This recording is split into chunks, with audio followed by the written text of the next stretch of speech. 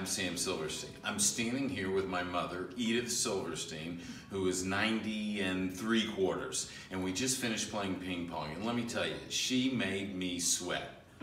The reason I wanted to make this video today is because the relationship between my mother and myself has evolved over the years. As a child, I was accountable to my mother. I was accountable to clean my room or eat the right foods, do my homework, and do the things I was supposed to do. But as an adult now, I'm also accountable for my mother. In other words, we look after her well-being, making sure that she is safe, making sure that she's in an environment that she's comfortable, where she can do the things that she wants to do.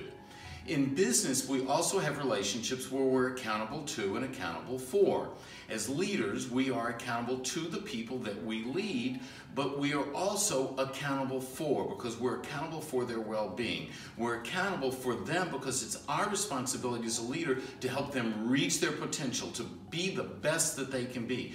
We're accountable to help them succeed, to be successful. It's not that they're accountable to us and we hold them accountable, because when we look at accountability that way, then accountability becomes a mechanism where we're trying to manipulate them to do more. Accountability starts with leaders being accountable to their people first. It starts with us creating an environment where we inspire our people to be accountable and to be their best. Take the time in your life and in your organization to determine who you're accountable to and who you are accountable for.